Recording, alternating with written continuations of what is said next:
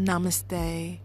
Before I begin your session with Siren, I just want to let you know that I read energy in terms of blockages, healing, and growth.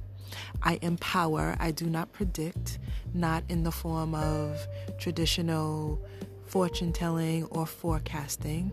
I read energy in patterns, and it's those two things combined with God's individual will and plan for your life that create your outcomes. So I will begin to pull some cards so that we can see and sense and pick up what's possible. Always remember that you have the power to change or remain the same. Let's begin.